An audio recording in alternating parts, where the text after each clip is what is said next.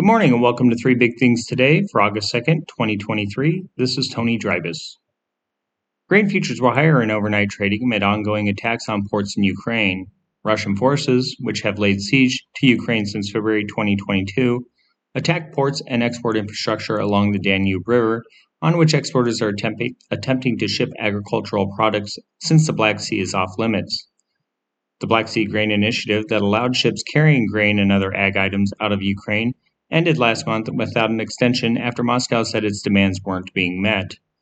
Ships sailing from Ukrainian ports will be targeted, Russia said. Ukraine countered by saying that any vessels from Russian ports on the Black Sea would be fair game. Russian forces have continually attacked Ukraine's port cities along the Black Sea, destroying grain and infrastructure used for export. Its attention has turned to export terminals along the Danube in a bid to close Ukraine off completely. Wheat futures for September delivery jumped 9 cents to $6.61 a bushel overnight on the Chicago Board of Trade, while Kansas City futures added 9.5 cents to $8.14 a bushel. Corn futures for December delivery gained 3.75 cents to $5.11 a bushel overnight. Soybeans for November delivery were down 9 cents to $13.32 a bushel. Soy meal dropped $2.90 to $3.9830 a short ton, while soy oil fell 0.15 cents to 60.67 cents a pound. Corn used to make ethanol and other fuels increased month to month in June, but were down year over year, according to data from the USDA. The amount of U.S. corn used to make fuel alcohol was reported at 441.5 million bushels during the month, up from 439 million in May, the agency said in a report.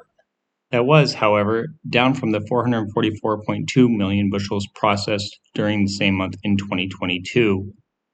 The bulk of the corn, 407.7 million bushels, was used in dry milling, while the rest was wet milled, the USDA said.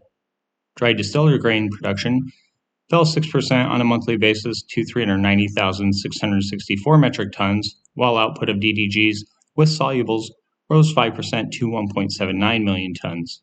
Distillers' wet grain output was down 1% to 1.3 million tons. Processors are expected by the government to use 5.23 billion bushels of corn to produce ethanol in the 2022-2023 marketing year that ends on August 31st, the USDA said in a report last month. Use is forecast to rise to 5.3 billion bushels in the next marketing year. Production this year is projected at 13.73 billion bushels, while overall use is pegged at 13.73 billion, leaving ending stockpiles on August 31st at 1.4 billion bushels. In 2023-2024, however, output is expected to jump to 15.32 billion bushels, while usage will climb to 14.49 billion, leaving inventories at 2.26 billion bushels at the end of next year. The USDA said in a separate report yesterday that processors crushed 175 million bushels of soybeans in June, down 7.4% from May, but up narrowly from the same month in 2022. In weather, flash flood warnings have been issued for parts of northern and central Missouri, while flood watches are in effect into southern counties in the state and in southern Illinois, according to the National Weather Service. In northern Missouri, thunderstorms overnight produced from 1.5 to 4 inches of rain, the National Weather Service said in a report early this morning. Another inch to 2.5 inches are expected in the area.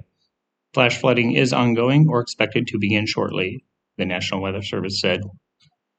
Flash flood warnings also are in effect in eastern Missouri this morning, as 3 inches of rain have already fallen in the region, and another 2 inches are expected. Hot weather likely will be an issue today in much of southeastern Kansas, northern Arkansas, and northern Oklahoma, where excessive heat warnings will be in effect from 11 a.m. through 9 p.m. Indexes are expected to reach as high as 115 degrees Fahrenheit in some parts of Arkansas and Oklahoma, the National Weather Service said.